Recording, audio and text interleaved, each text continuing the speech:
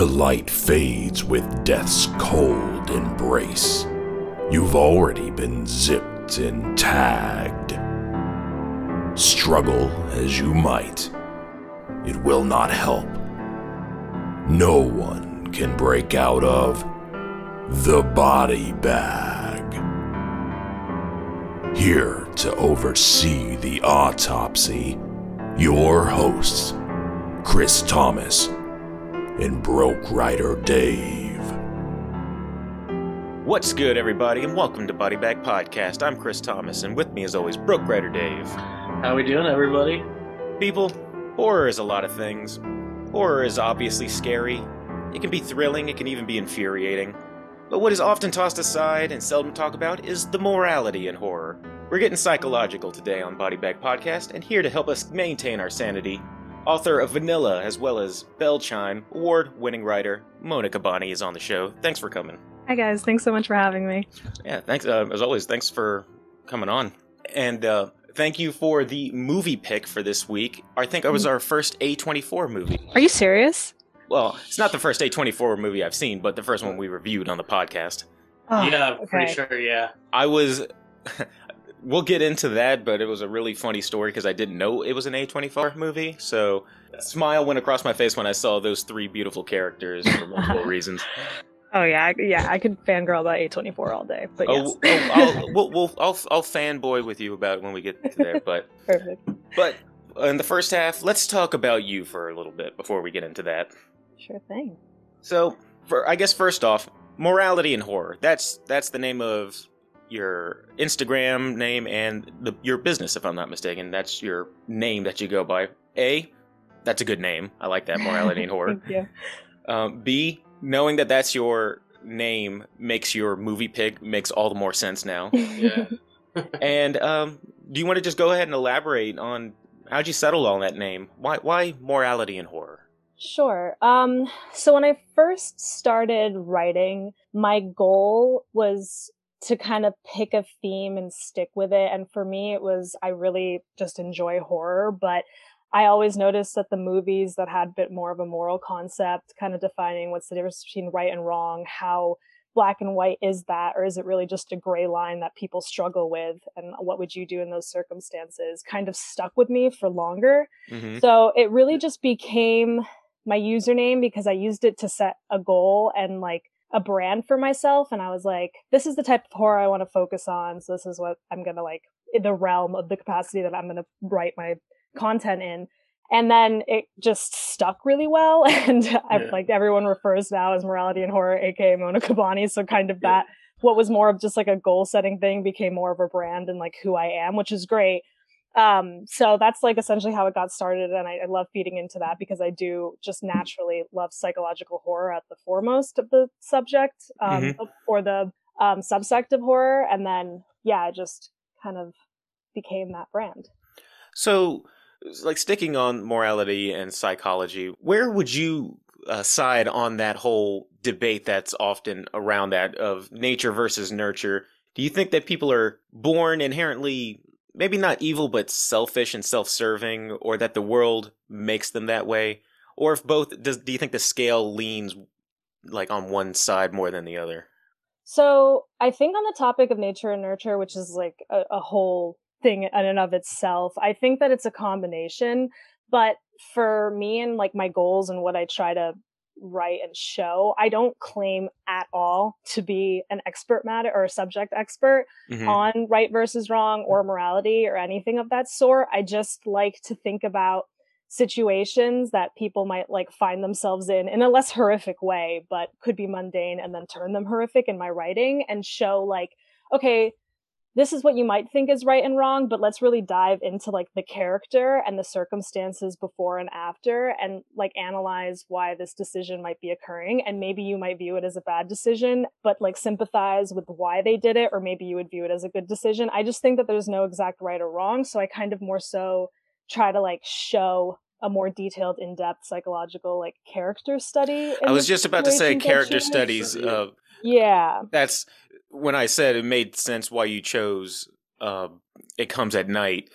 I was like, and when I started watching, I was like, oh, this makes sense. This is very much a character study type movie. Yeah, so I think it's really a lot more just about the observation, and I think everyone is going to have a different opinion, which is definitely something that we can discuss when we get to the movie part about like what do you think was right and wrong in these decisions. And I think that's the fun part of it. I would never want to claim that I know like no, this is right like all the time and everyone should be doing this. Like I'm not that type of philosopher, but it's more so just like here are situations that can make us struggle with decisions of whether it's right or wrong, and let's kind of analyze it together and like feel free to have a debate in your own mind about what you believe should have been the course of It's action. like those things when you're with friends and you give each other those would you rather kind of things, and you try to make them as harder and harder as possible to just see where people's lines are. Sometimes is a very fun thing to explore. Yeah. Exactly. Because now I love psychological horror as well as morally ambiguous stories as well. What are some books or movies that you think are like top tier in that category? It doesn't necessarily have to be horror, but your top tier list of movies or books that explore that kind of genre. Okay, so I think one of my favorite like psychological books would probably be, and it's not really horror, but like Fight Club, I think has a lot of things that are, it's very psychological, of course, but it's very like, the entire book is super interpretive, and it's like, do you think anything was right or wrong in that? And so that's a big one. I love American Psycho. That one is a little bit more on like kind of the insanity side of humanity and like just very dark, but that's another, the book is like not entirely different from the movie, but it has a more psychological depth than I think the movie portrays. So I really enjoy that one. Katarina Ward is a new author that's like coming onto the scene who writes with Nightfire. And I'm actually like just going to post either today or tomorrow a review of her latest book, but she does like a lot of psychological horror that's like very interesting and strikes a lot of debate. Who is that again? So we can keep an eye out for her. Katarina Ward. Okay. Yeah. No, she's great. She just released Sundial, which is her first book, her debut. Actually, I don't even think it was her debut, but it was her debut at least with Nightfire, which is a new publishing press, was an excellent psychological horror book. And now her new one is excellent as well, but has like a few debatable topics like nature versus nurture and such like that. So she's just fun. I like basically anything that kind of like triggers people to like have a debate and seeing what's right or wrong of the situation. So it's I love movies that make you think. A movie has done its job where it's been a week later and I'm still thinking about it. And a lot of the times like I'm trying to think of, have we done any good psychological horror on this podcast yet, Dave? Psychological horror? Yeah. I mean, the closest I can think of is possibly there's some instances in The Mist. I think that when there's a sort of survival aspect, there can be a lot of psychological horror in that, because like you have to come to terms with decisions that you make that may be good for you but not good for others. So like I could see that, considering at least from the book read, yeah. Because when I mentioned it before, when I first saw the movie, now I don't know how accurate or how faithful it is to the book, but I absolutely hated that ending, and it just made me feel so uncomfortable, just the decisions that these characters had to make. But when we had to review it years later and I rewatched it, it really grew on me. And I love movies that make you, take you out of your comfort zone and make you have to answer, well, am I as moral as I thought I would be in like situations like that? Where things aren't always black and white. There is that gray area. Yeah, and I mean, it's easy to like sit on a pedestal, not to say that anyone would be doing that, but just like the figurative sit on a pedestal and claim from an overhead view that no, the character should have done this and that, but you really don't know until you're in that situation. Yeah. And I think that's what's fun about psychological horror, and especially like in book form, it's the first time you can kind of like see it through that actual point of view and like really feel it and experience it and be like, oh yeah, I'm probably not as moral as I think I am. Yeah, like now I get kind of frustrated whenever I hear people say, I would never ever do this or I would never ever do that. And I think to myself, well, how many times have, maybe nothing to the extreme, but how many times have you ever said you wouldn't do something and then you ended up doing it anyway? I mean, maybe nothing to the extreme of killing somebody, but just, you have it in you to contradict yourself. You really can't know until you're put in that situation, 100%. Exactly. So, being a horror author, you obviously have to have a creative mind, but you also described yourself as being very business minded as well. So how do you keep the two sides of that in check? Like what you do creatively versus what is feasible? Or do you even give yourself a restriction in terms of creativity versus your business mind? I don't think I give myself a restriction. I think the thing with writing and with publishing is that when you're a writer, if you have someone else essentially taking care of the business for you, because in the end, it is technically a small business. You're trying to sell a product of which it is your work. You can be limited by people who are taking care of the business work for you because perhaps like it's just whatever the topic you want to write on or the way you want to write it, it might not appeal to like what some might see as the current trends or like the mass population. So I think that could be an issue with restriction, and not to say that there aren't people in publishing industries who aren't very great about working with authors and creative minds and letting them be free, but just that can be a situation that happens sometimes. And for me, I went to business school and I studied marketing. And so essentially it was kind of like, well, I have this creative mind and I want to write these stories, but I also like know a good amount and I've been learning. Like it's not like I just knew instantly going in. It's a learning curve just even in the business side of it. I figured I might as well just kind of manage the whole thing myself. And it's just been great because then that way I know like constantly that I'm going to be able to make decisions for whatever projects I'm working on in their future. And I know what's going on all the time with like, you know, like cover design ideas and plotting ideas and whatnot. And I get to pick who I want to work as my cover designer or my editor per project. So that's like a great aspect of it. I think it just like allows me to have a little bit more control. And then that way I have like no limitation to the creativity aspect. Well, as somebody who is not, we're trying to break into doing our writing, but I imagine that you have to struggle with, you have this product and you might have this book that you think is awesome, but you also have to be realistic and I guess determine exactly how much money you have to invest in it. How much do you think that people are actually going to buy the product, I guess? So I don't know. It's not necessarily a question. It's just something that came up that I was just thinking like, I'm not business savvy at all. Right. Yeah. So I think there are like, so I do think of a lot of my decisions in a business manner, but also in the end, if you're writing or you're creating, producing art, you should be doing it for the forefront of yourself. Like we all know this. I mean, why would you even get into it to begin with? So I think when it comes to cost benefit analysis, it's what am I going to do to make this product the best it can be for me? Is like the forefront thing. And whether that's putting a lot of money into an editor because editors truly do magical work on your writing and making it like the most fortified story and experience for yourself, like that should be kind of like your cost benefit initially. And then once like that product is made, then you can kind of be doing, then it's a little bit more of like, okay, cost benefit. Do I want to invest in more ads? Do I want to invest in more time doing social media work? It's like that becomes like a little bit of a switch because now you've already made the product to the best of like what will make you proud and happy. I think more of the business decisions like really analytically come in after that product is done. Okay. Well, since we talked a little bit about the business part now, why don't we get a little bit more specific? I believe Dave actually has some questions for you about your works specifically. Sure. Yeah, some of the questions about the Bell Chime. Okay. A great read. If anybody out there hasn't read it yet, I suggest picking it up. Thank you. Sure, no problem. So my first question is, you did something very interesting. You put an intermission in your book, and I really liked it. So what was the idea behind doing that?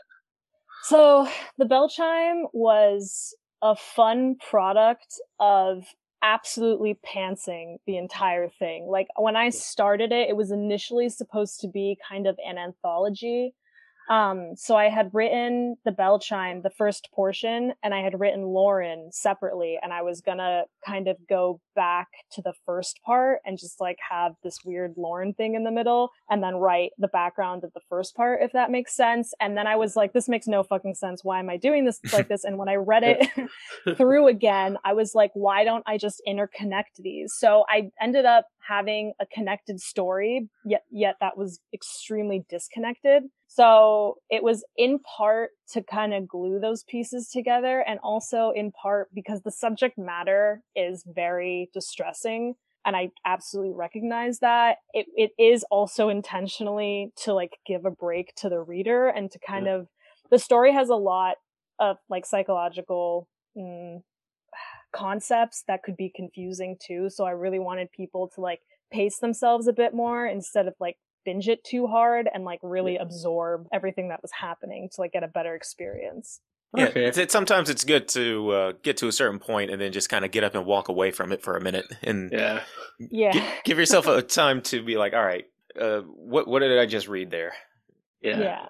Give us time to digest. Yeah, that's the thing with psychological horror is it can be really distressing, and I never want to like really distress someone to the point of being triggered into a horrible experience. So it's a little bit of like a reminder of like, hey, take good care of yourself and maybe take a break if one's needed and whatnot. So yeah. Also, like you were talking about Lauren, what was the inspiration behind her character? So I have a very dear friend named Lauren, and she actually works in the publishing industry, and helps kind of keep track of me and my writing, and she reads a lot of like my stuff beta reads and whatnot. So she's great. And I have the elevator that's in the bell chime is actually based off of the elevator that's in my apartment building. It's like a very creepy elevator. And I just remember she used to always complain that there were no characters named Lauren really that she would ever read. And then at another point in time, we went into the elevator together and she was like, you should base a horror story off this elevator. So I wrote, as I had said previously, Lauren for her as a separate, distinct story. And then when I brought it into the bell chime, I was able to kind of, make it in the thing it was without revealing too much of the story for anyone who might read it after and be listening to this. But yeah. That's really funny. Yeah. You just make this story and then did she go, I didn't think you were actually going to do it. She was very happy. And especially after it won an award and stuff, I messaged her and I was like, this is your success. It's you. And she was like, yay. So yeah. I mean, it's my name on it, but but it's yours. But it's yours. Which is kind of the same, right? Yeah. But yeah. So I kind of got from the bell chime, like, kind of has this like reality versus pleasure type message. Mm-hmm. And you were seeing it like more and more nowadays with like the metaverse and all the NFTs. Yeah. So in that situation, what do you think you would probably do? Think you'd stick it out in reality, or it sounded like we struck a nerve when you mentioned metaverse. Yeah. Oh yeah, I know. It's because I was talking with my partner the other day. We saw like a metaverse ad, and I was like, how many Black Mirror episodes have to be created for us to understand that creating a virtual reality upon our pleasures probably isn't the best idea? But yeah. Yeah. What would I do? I mean, it goes back to the whole, like, you can never really know until you're in the situation. Yeah. What I would say, probably, honestly, is maybe take the virtual reality version, which I like completely contradicts my whole, like, no, we should live in the real, but you really don't know. I'm trying to put myself in like if I really was in that much pain. Yeah.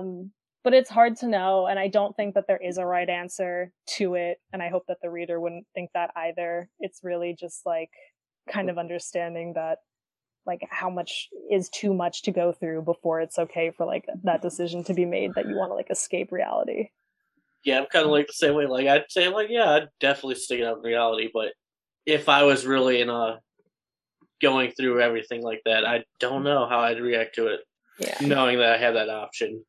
It actually reminds me of, I think it was a psychological, I don't know if conundrum being the right word, but if you picture what your perfect life is right now, and some scientists came up to you and said, well, we can put you in this deprivation tank, and you'd be hooked up with it, basically all of your bodily functions would be taken care of, and your food supply, you'd be hooked up, whatever, but you would essentially be kind of put into your fantasy ideal life, and you would live it out. You would live out your natural progression of your life, but you wouldn't know that you're in this tank or whatever like that. It was just, but for all intents and purposes, you're just living your best life. But you have to make the decision: are you going to get in that tank, even though it's not going to be real? It'll be real to you, but Right. Yeah. Well, because my question also would be, all the relationships that you have in that virtual reality aren't with real people. You're interacting with them in the way that you're imagining. Yeah, you want it's them to your interact with conception you. of them. Yeah. So, like, is that real enough for you? Is that something that's acceptable to you and you'll be satisfied with? That's like a whole other thing. I've asked that question to so many people, and immediately every single one of them go, yes, put me in the tank. Just immediately. I was like, but it completely eliminated. I was thinking that we were going to sit here and talk for a good like 30 minutes, but you guys don't even want to talk about the ethics of this isn't really you, and your real family is out there and all that business. But they're like, nah, just put me in the tank. Yeah, I have no. I would need like a very long talk about what the pros and cons are for me to be able to make a decision like that. Absolutely. I would have to be in a very lonely place, I think, for me to make that decision. Yeah. Because, I mean, but just the stuff that you guys were talking about, it just reminded me of it. And I never know when I'm going to bring it up again. Might as well bring it up now. What better place than in the middle of the podcast? Because, like you said, when you go into your perfect life, you're leaving the actual people that you care about behind. Yes. It just might be in your perfect world, but in real life, you're not going to be there for them. Yeah. It just sounded very similar from when you were talking about the bell chime that you're talking about? Yeah. It just sounded very similar to that thought experiment that I had read about. Yeah. And that was like another part to the bell chime was the fact that like what the last question is like, what would you abandon for happiness? And it's like exactly like you're leaving still a real life behind. Like that doesn't just go away. So unless you're into solipsism, but Getting very deep and philosophical on this episode of Body Bag. It tends to happen when I'm around. Oh, I love it. I rarely get a chance to like just sit and get deep for a little bit. Got anything more over there, Dave? No, I think we are good to get into the movie. Well, before we do that, do you have anything in the works that we could be looking forward to in the future? Sure. So my goal this year is to publish 2 new novellas. The one that I'm working on right now, which I'm hoping to be released within 3 months. That's a really ambitious goal, but I think I can do it. It's tentatively called For You right now. And it has to do with the past experience I had, which is the reason why I had to cancel our first appointment for this podcast of my dog dying. Mm-hmm. So that is one that's coming through. It's kind of going to be like a Victorian, like a little bit more action, but like still with a lot of psychological decision making in it. And then I have a second one for this year, more towards the end of the year, called Performance, and that one's more like technological, haunting, but like as always with the psychological aspect to it. Both novellas, so those are my upcoming releases goals for this year. Okay, and if people want to get in touch or find you, where can they find you?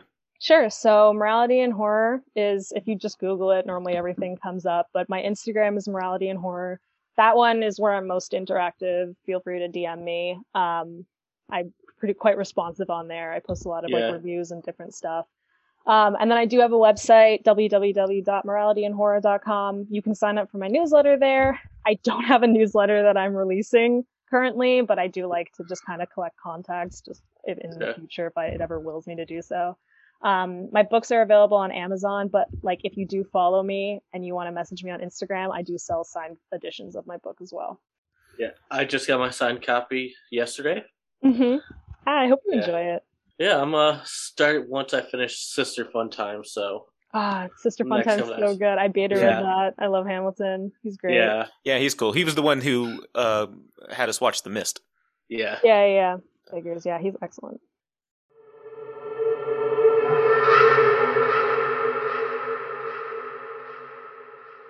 All right, so let's go ahead and move on to your movie pick for this episode, which was It Comes at Night. Now, funny story real quick. Mm-hmm. I said earlier, I didn't know that this was an A24 movie, and I have kind of I have a mixed feeling relationship with A24 movies. I like a lot of the ones that don't get a lot of love, but the one that I never got into The Lighthouse, and it frustrates me because it feels like it should be a movie that I really, really like. I haven't watched The Lighthouse yet. It's been on my list, which is honestly because I do love like all the horror movies that A24 puts out. Like I saw Lamb in theaters, which that one was like a fucking weird movie. That one was going to be my next one because it just looked so weird.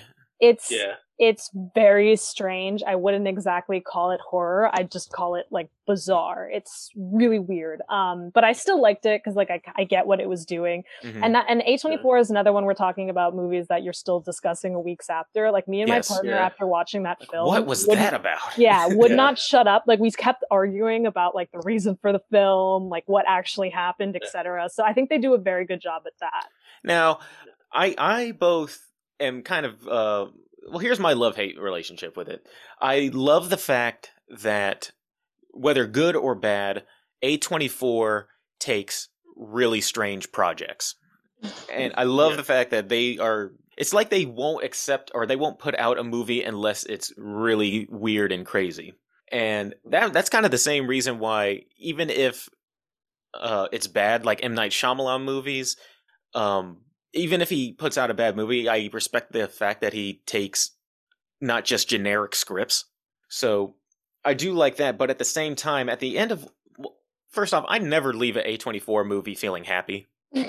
I at best, I leave feeling confused. And at worst, I leave feeling sad.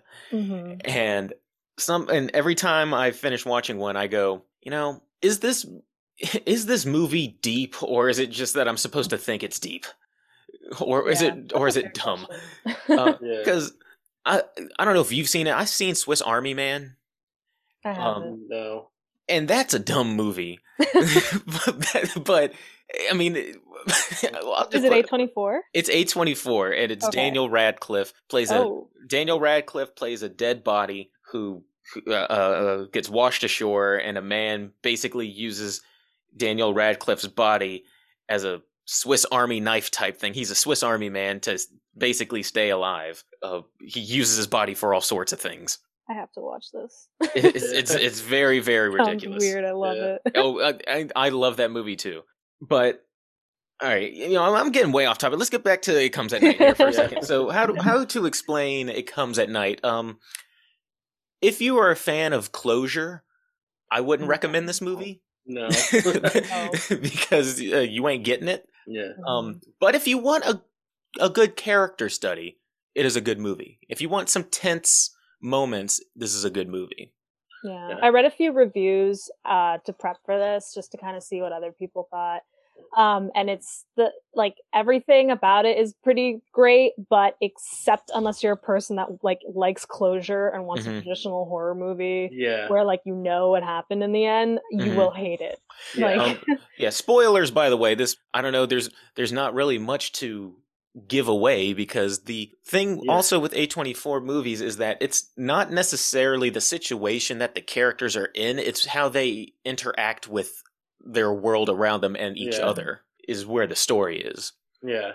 So if the funny story that I was going to say is that I watched this movie with my folks, and I didn't know until the intro credits that it was an A24 movie.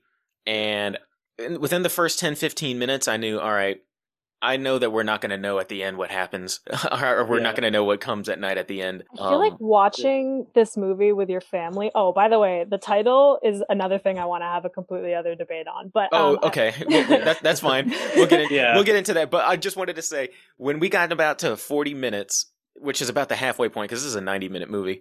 Yeah. When we got to about the 40-50 minute mark, my father had to pause the movie, and he just angrily went, "This movie is slow. I don't even know what's happening right now."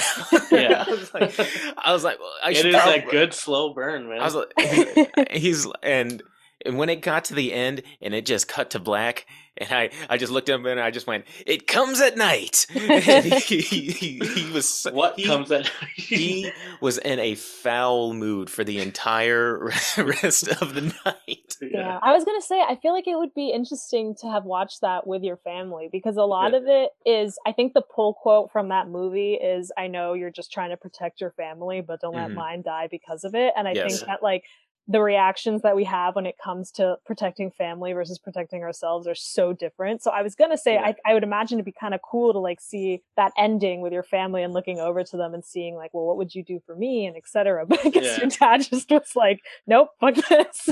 No, my dad was that way. And well, just to kind of give you an idea of, it's not my father's cup of tea, because he said he said, this movie, man, I hated this movie. It reminded me of Fargo.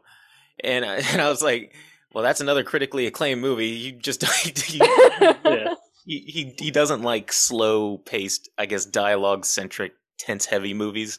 That's totally fair. Which is fine. But my mother, on the other hand, was a little bit more forgiving of it. And, we were like, yes, Dad, but you don't get it. What comes at night, it's all about like the darkness of humanity. We were just trying to figure it out. He's like, I don't care. I know. You have to like want to have depth and whatnot for movies like that. It's, With A24, you have to be in the right kind of mood for it. 100%. But just real quick, in like one or two sentences, the movie is about a post-apocalyptic world in which I guess a disease has ravaged all of humanity, and everybody's pretty much on their own. And the story takes place in the middle of the woods, following this family who run into another family. And it's basically all about, it explores paranoia as well as people, what's moral about like trying to do everything you can to save your family or yourself. Would you kill somebody else's family in the process? It asks all those questions. Do you get an answer at the end? No. but it puts it out there. Yeah. I mean, I feel like this movie, if we've watched the world the past couple of years, kind of fairly depicted how people react. Yeah. In world crisis. You could easily just say that this was a strain of COVID or something. And I watched it actually with my partner last night, and I had seen this movie already like 3 times. I love this movie. And it came out, I think, in 2017. And I didn't tell him when it was released. I was just like, we're watching this tonight. And he was like, wow, they took like a lot from COVID and how people react during COVID with the masks and everything. And I was like, oh, but honey, this is before COVID. And he was like, oh, really? And I was like, yeah, I think they just very accurately predicted. Yeah. But also, this isn't the first time humanity has gone through a pandemic, so there's some historical copying there. Yeah, but, I mean, you could. I think we had mentioned the same thing. We were talking about cabin fever the other day, and I was like, you could easily say that this was a strain of COVID or something, and people would just say like, oh yeah, it makes sense. Yeah. So, is there any particular reason why you wanted to pick this movie? There are a lot of psychological horror movies out there, a lot of A24 movies out there. What made you want to pick this one? I love this movie because I find it utterly fascinating that they're able to instill such a deep sense of paranoia and fear without having an actual antagonist. Mm-hmm. Like, there's only 2 points with the grandpa that you see in the movie what actually happens to these people, and it lasts for like a second. Like, it's not the point of the movie. Is this antagonist, this evil, this bad guy that we kind of always feast for in our media of here's the hero and here's the opposer and we're going to overcome the bad guy and like save humanity. It's very much just like, okay, we're going to focus on how people react in like desperation and these devastating crises, and the evil is yourself. And I love stuff like that. The post-apocalyptic setting is definitely the perfect setting for that kind of thing.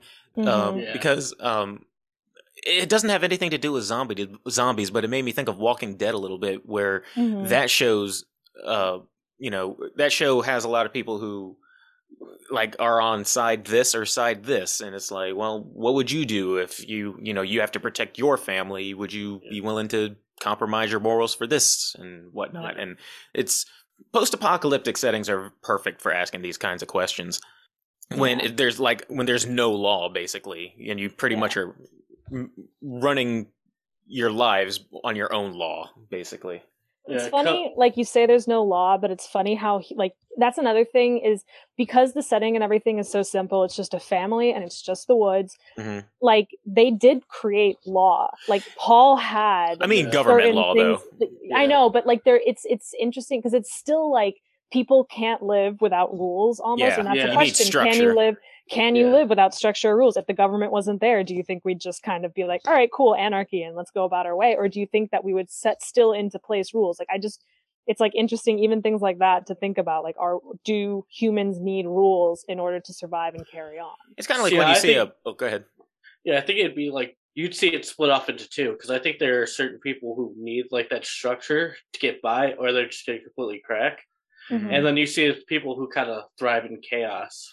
It's kind of like when you watch the Pirates of the Caribbean movies, and then you get to like the second or third movie, and you're like, oh no, there's a whole pirate code and there's a lot of internal politics for these vigilantes who go around and pillage and live lawlessly. They have their own set of rules. Well, yeah, even like in John Wick with like the assassins, they're extreme criminal, like underground people, but they have rules and stuff too. And there's like always a rule of code somewhere. And is it that that's just an actual reflection of how humanity is, or is it just a plot device for media? And I think that's like a fun. Well, I think it is a storytelling device. It's just basically whoever has the guns or whoever has the power are the ones who are going to make the rules. So, and they're going to be the one that protects their own interests. So, yeah. But yeah, this movie was the entire time, which is what the movie was supposed to do. I just kept saying, all right, so is this new family going to turn out to be like bad guys, or is the family that we started out with, are they actually secretly bad people? Or is, I kept thinking, I was thinking way too much for something that really wasn't going to be that deep with it. It was like, I thought that there was going to be like, oh, and it turned out that this person was actually the secret bad guy all along. I should have known halfway through that. I was like, no, it's not that kind of movie. But I think you are kind of supposed to, because so one of the reviews I was reading through, and it was something that I was thinking about too, is we mainly see the story through Travis, which is the kid of the first family, Paul and Sarah, who live in that lodge. The one who's having the nightmares. Yeah, we see it mainly through his perspective, and he's quite neutral ground. Obviously, he loves his parents, but he also is kind of I don't want to say falling for, because it's not that type of love, but he's like developing a bond with this new family, and they are treating him well, and he does like them. So he's a very neutral ground. And the thing is that like in the end, when what happens, he obviously is like horrified by what his family has done. Plus he blames himself, you can tell. Yeah. But like you also can kind of understand the decision. So I think it's a little bit of like, which family do you think was wrong, or which decisions do you think were right or wrong, or etc. Or was there, because it's all survival and everyone's just panicking. So as an aside, I did like how they kind of played with him kind of being attracted to her, but I think it was more the fact that he just liked the idea of some new people being around. And he was 17 years old, so he's obviously going to, like, she was a good-looking woman, so he's obviously, there'll be a little bit of a lustful attraction. I mean, he's only been with his folks and his dog for the last, because we don't even know how long this has been going on for.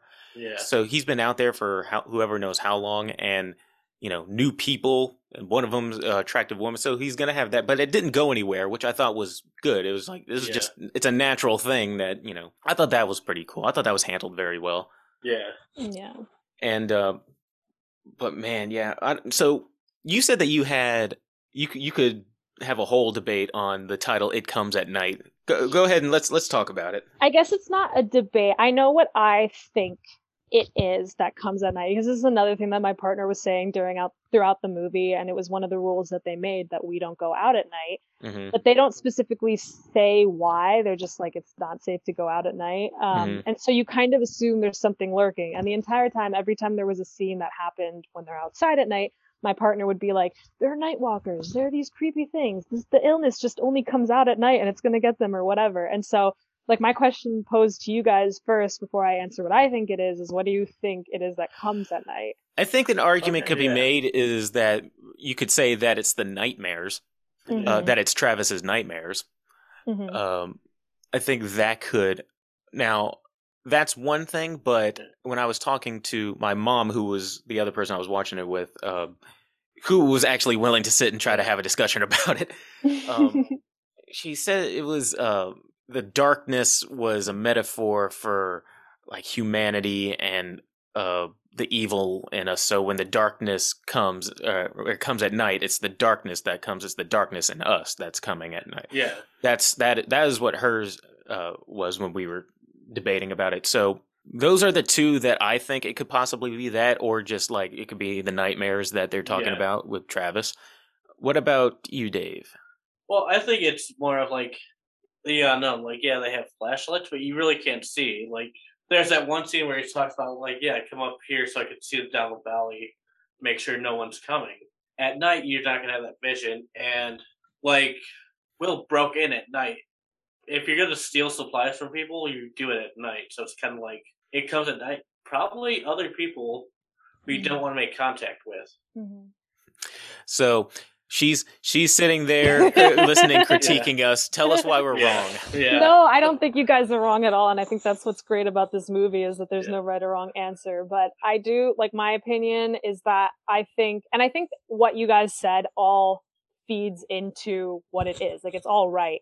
Is that this movie thrives on paranoia. Mm-hmm. And, like, they use every single paranoia trope that there is in a subtle way between Will accidentally changing his story because he had said previously that he was living with his brother before coming to the lodge, to saying he was an only child, to the, like, extremely dramatic shots that make you think, is there something in the woods, make you paranoid, is something watching. I think it is a resemblance to, you know, you, like, lie down at night and, like, thoughts start to come, and that's when, like, if you're in a bad situation, the paranoia and the overthinking and the anxiety really comes, and that's what feeds into our perhaps bad behavior or making, like, wrong decisions. So I think It Comes at Night is kind of like, yeah, it's like that darkness in humanity and that, like, threat that we just kind of feed into ourselves when we're lying there and it's nighttime and we're getting, like, scared. Maybe the title It Comes at Night is a red herring or a MacGuffin in that you're sitting there, it's just fueling the what is it when it's like, maybe the title has nothing to do with anything. Maybe nothing even maybe it is a representation, like you were saying, of paranoia, of it's, you know, it's a question that you're asking. Maybe because they said they come at night, but they had an interaction in the daytime too with stuff that was going on. So maybe, you know, maybe It Comes at Night isn't even a true thing. Maybe it's a red herring of some sort to just throw you off. Yeah. It just serves as another just series of questions that the audience is left asking, and just adds to the confusing world that they're already living in. Yeah. And I think it also, like, feeds into everyone's want for closure, like how I was saying before, this is a movie you're gonna either love or hate, because when you see the title It Comes at Night, you're gonna think, okay, this is the villain comes at night, and we're gonna, like, have a tangible thing that we can place all of our issues into, and this is why the world is the way it is and everything's wrong, and it's like, that doesn't happen. Or maybe the writer is an asshole. And that's absolutely valid as well. Maybe the writer just wanted people to ask questions like that, and it means absolutely nothing. And that's why, and that has been my frustration with A24 movies, that at the end of it, I don't know if a lot of the times I think that A24 movies, people say that they're a lot deeper than it actually is. Which is what I said about The Lighthouse. Now, you could probably watch The Lighthouse. Something tells me you'll end up watching The Lighthouse and you'll be like, what is Chris talking about? That movie is awesome. But I think that, I mean, but that's A24 is brilliant for doing that, because it makes people sit there. Maybe, you know, the brilliance of that company is making people, they could put out a movie about a woman who gives birth to a lamb child, and people will sit and be like, man, what does that mean? It's a take on the industry. Yeah, I know. Like, absolutely. I think A24 succeeds at having an extensive catalog of, like, bizarro Disturbia films, and I don't think everything is going to click with everyone. I'm a huge fan of them, but even for me, Hereditary does not click for me. I've watched it, like, 4 times, and everyone loves that movie. Yes. And that's totally great. I get why. After, like, the 3rd time, I was like, okay, like, I can see it, but it does not click for me at all. With Hereditary, it's like with A24 movies, people either love it or hate it, but for most of them I watch, I go, it's all right. It was okay, but it's you don't find a lot of people who just go, it's okay with A24 movies, because people who've watched Hereditary go, man, that's the best horror movie I've seen in a long, long time. And I go, really? I mean, it was all right. I mean, I don't need all sorts of gore and violence in my horror movies. Not all the time, but this movie was I don't know. I wasn't scared, but I mean, Yeah. kudos to you if you were. I think for me, it was just like we got to the ending of that movie, and I was just like, "For why? For why did this happen? I don't like understand." For why? Yeah. So yeah, and then other people like totally got it. So I think that's the thing and that probably has to do with like our separate, like every human is completely different. We have separate experiences and whatnot. So you're gonna click with some things as compared to other people clicking with others, and that's totally fair. Yeah. A24 like just divides people. Just, Basically, yeah. There's certain movies that like franchises that bring people together that people can enjoy. A24 just divides friendships because you'll think that your friend is stupid because they don't get it and you do, or maybe there's nothing to get and you're just making something out of nothing. But you know what? That's the brilliance of that company. So Yeah, it's genius marketing because you're going to talk a lot more debating something than agreeing about it. You as a businesswoman and marketer probably really appreciate that, I'm sure. Yeah. I think like any PR is good PR. So when people are like even raging about how awful a movie is and that it doesn't make sense and blah blah, someone's always going to want to come up and be like, "I'll bet I'll understand something from that movie that person did," and then that's more views. So like Exactly. it kind of all feeds into itself one way or another. Yeah, that's also the funny thing because I think that's the reason why people like will defend their position so passionately when it comes to movies like this is because nobody ever wants to admit I didn't get it or nobody wants to come off as ignorant. So when people talk about it, you'll see a lot of people go, "Oh, okay." It's kind of like when Tenet came out. My God! And I did not get that movie. And I was watching it, and I was shaking my head like, all right, and I love time travel movies. Are some of my favorite movies, and I was like, yeah, I watch movies like this all the time, time travel and and all that sort of stuff, reverse entropy nonsense, whatever. Yeah, halfway through, I'm like, yeah, all right, so you're moving forward in time while also moving backward in time, but you also had holes in that movie, and you can't tell me there weren't. But you were able to catch the bullet, but you also had to have shot it in the first place, even though you didn't know you were going to shoot it in the past. It makes me wonder if people who create convoluted things like this, do they even know what's going on, or do we just reach a point where it's like, well, the audience will eat it either way, so let's just go with it. The audience is going to be too scared to be called stupid to say that they don't get it. So we're going to have people come and watch this movie and give it 5 stars all across the board just because they don't want to come off looking dumb. Yeah, that's why I maintain the position or the stance of I know nothing ever, and I'm just learning. So, Well, I don't know why you guys are turning to me for. I was sitting here watching. I saw exactly what you watched. I don't know what's going on either. So, because this movie, I mean, other than the ending kills, we usually do like kills of the movie. This is going to be the second time where we don't do kill of the movie because there's nothing really to like categorize. So. I'll just ask what your favorite scene of the movie is for this movie, It Comes at Night. I can do mine first if you want to think about it for a second. Go ahead. Right. It is the scene in which I knew that this was going to be a really tense movie, and that is when Will is in the back of the pickup truck and they're just driving down that road. Mm. And before the people on the side of the road start shooting at him, you just see him like looking in the back, looking at Will. They're just driving around, and the entire time I'm like, all right, who's gonna do what? It's a long scene of them just driving down and him looking in the rear view mirror at Will. God, especially when they make eye contact for that period of like time, like 10-second eye contact. I was like, oh, okay. Yeah. I was like, all right, so is Will about to make a run for it? Is he about to try to overpower him? Or is this guy going to get paranoid and just shoot him on sight because he thinks he's about to do something? Yeah.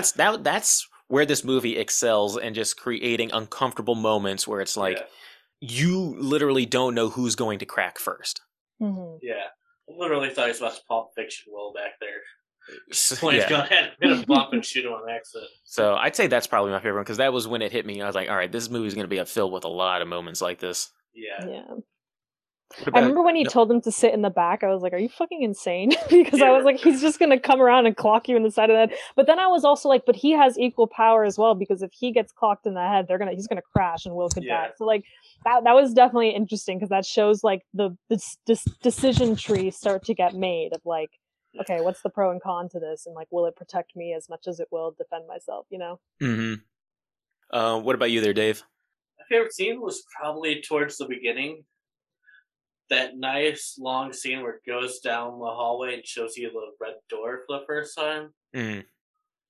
I just love how they filmed it, and then the score for it made me really. I was like, okay, this film's really gonna play on paranoia.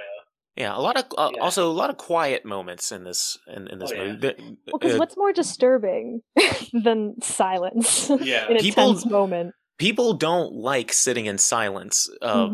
Because it's either awkward or they don't like their own thoughts sometimes. Yeah. But that's why I love movies who have a lot of times who play with it and don't put a lot of music or none at all. Yeah. That definitely is a good way to build tension. So yeah. And what about you there? I'm going to have maybe what's an annoying answer, but it could also be a good conclusion is, for me, my favorite scene is the last one before we see the empty chair, when we have the mini montage of Travis walking through the door, and what like happened to him, because I think that's like the culmination of all your questions in the end, is who did the right thing and was whatever happened necessary. Because what that final scene did is essentially showed three options for what truly happened, and it's something that we'll never know.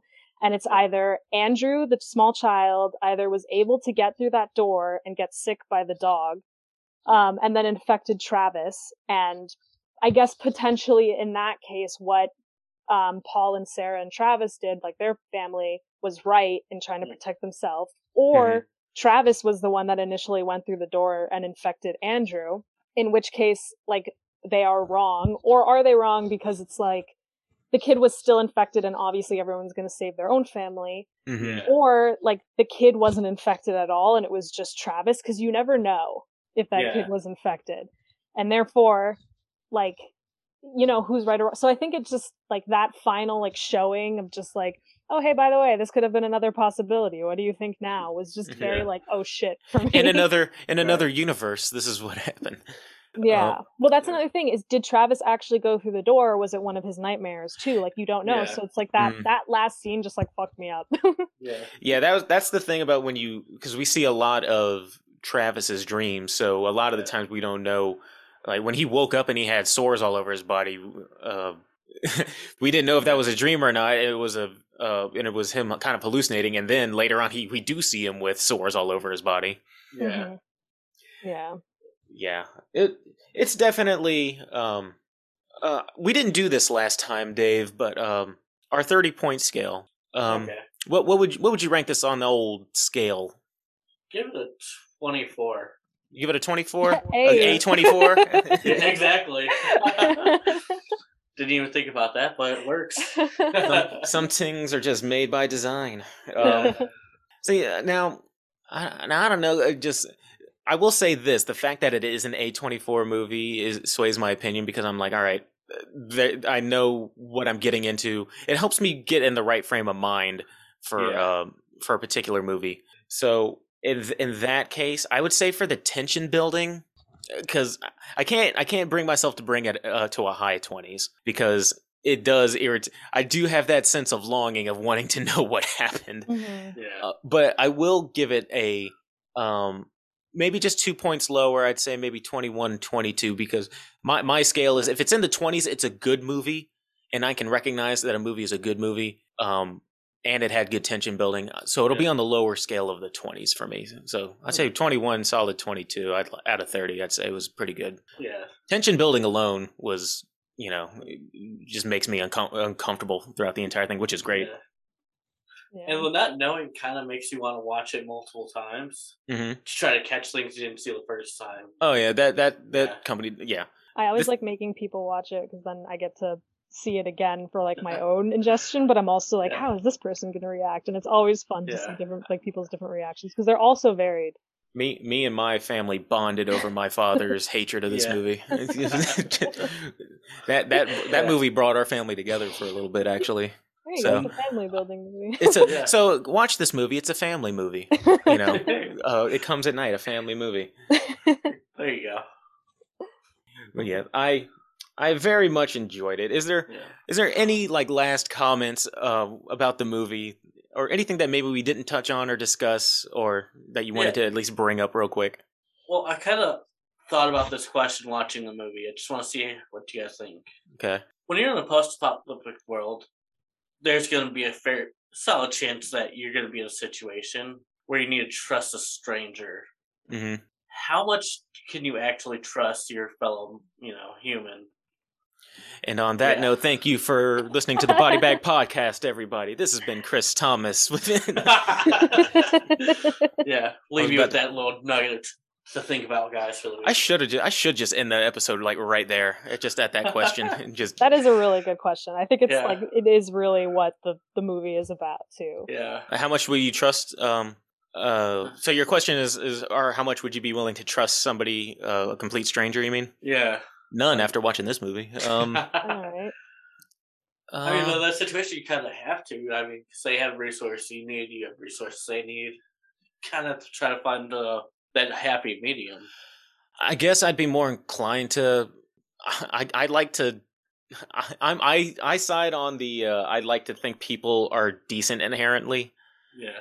and not as bad as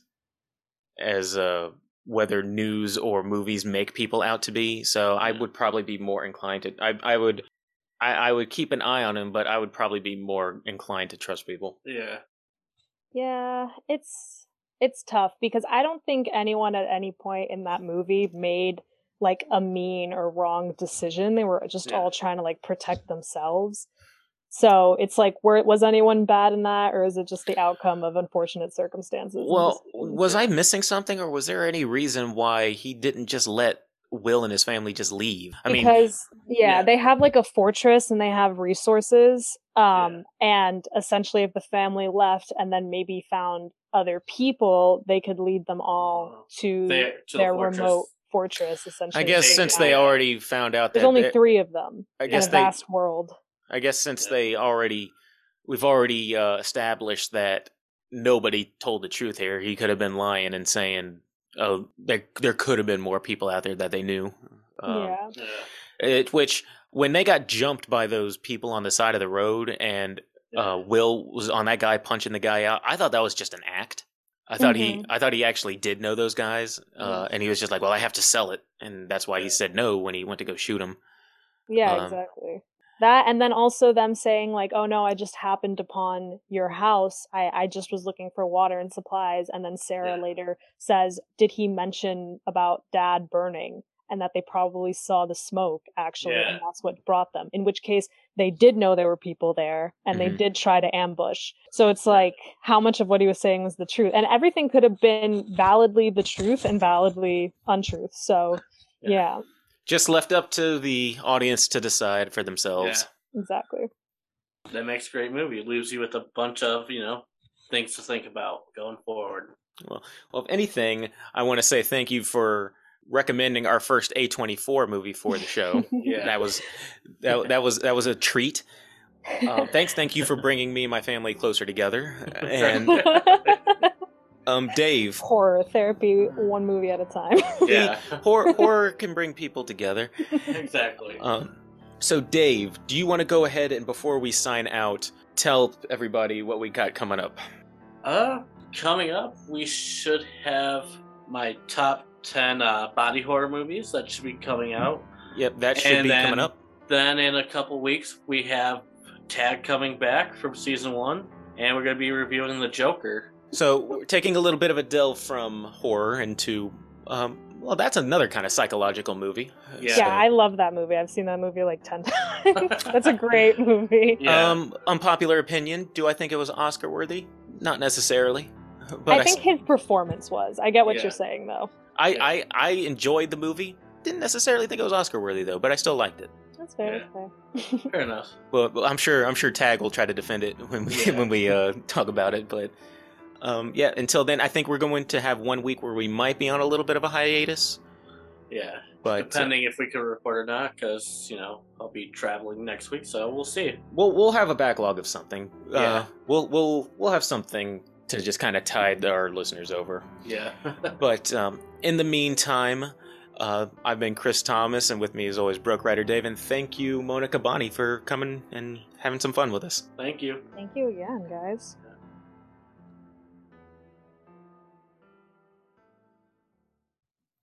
That was good. Good. Yep.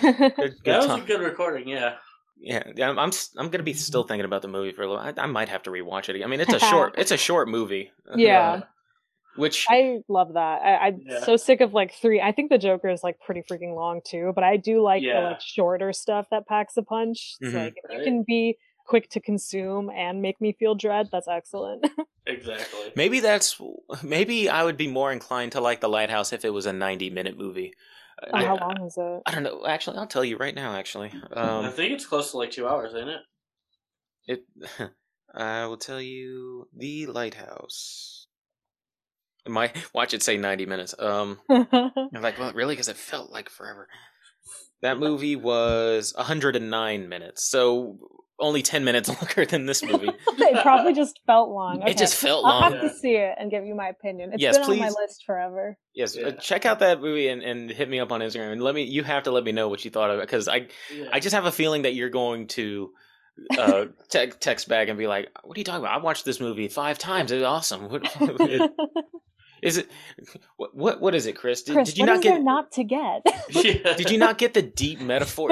You can just say that you don't get it. It's deep. This movie's Yeah. deep. I can understand why you don't get it, Chris. It's a pretty deep movie. It's probably a little bit above your level.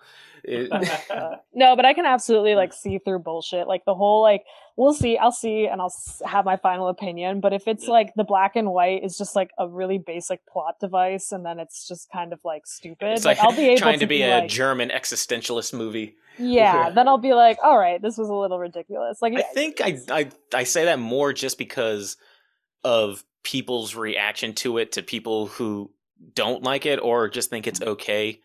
That people who really, really love it are like, you just don't get it. No, I get it. It's just I can get something. I probably get it a little bit more than you do because I understand because of some of the stuff some of the references in or stuff that I used to read about back in college. Yeah. So like I probably understand it more than the regular person. That doesn't mean I have to like it. I think sometimes A24 can just come off as a little pretentious to me sometimes. I can see that. No, Yeah. 100%, yeah. Like I can picture the directors going home and just like looking at themselves in the mirror and going, I am so deep. Yeah. There's definitely people like that are Yeah. creatives that do shit like that. Yeah. Because I tried to see the guy who directed this. He's only has 2 other short films to his credit. I think his last name is Schultz or something, who directed this movie. So It Comes at Night. Schultz did It Comes at Night. Yeah. Yeah. And Schultz had like one other breakout movie, and then I don't recognize any of his other movies. he had like 2 short films or something like Yeah, that. Yeah. But I enjoyed it more than it's kind of a roll of the dice with A24. But if you Yeah. want, actually, I think you'll love Lighthouse. You'll probably find Swiss Army Man stupid, but I find that movie hilarious. I mean, the plot just sounds like something that I'm like, I have to see what the fuck this is about. It's just Daniel Radcliffe and Paul Dano. And Daniel Radcliffe plays a corpse, but he talks, and watch the Red Band trailer. That's all I gotta say. Okay. It will either explain everything or leave you with more questions. But Oh, the guy that directed The Lighthouse apparently directed The Witch. yes, Yeah. Okay, the okay. Vavitch. That is another movie I have to watch again because that one did not click with me at all. I don't know that- why anyone likes that movie. Is that one another A24? Yeah. Yeah. We need to do a month where we just do strictly A24 movies. Oh my God, Yeah, you'll fuck yeah, yourself up. That's like too much. That's too much to consume. I Well, can't even do that. A24 film a day. at A24 day. We should do that in April. April A24, and that, the 24 days of April. And oh my god! And then we'll get that going. Let's do that, Dave. And we have to review Body Bag by John Carpenter. Oh yeah, that was. Now that we found out that's an actual film, so. But I'm gonna go ahead and log this off so I can start rendering. But thanks again for coming on. You were a delight, and you always have a open invitation if you ever want to come back on and geek out a little bit. Thank you guys again so much for the invite. Yep. So I will talk to you guys a little bit later. Let me know what you think of Lighthouse.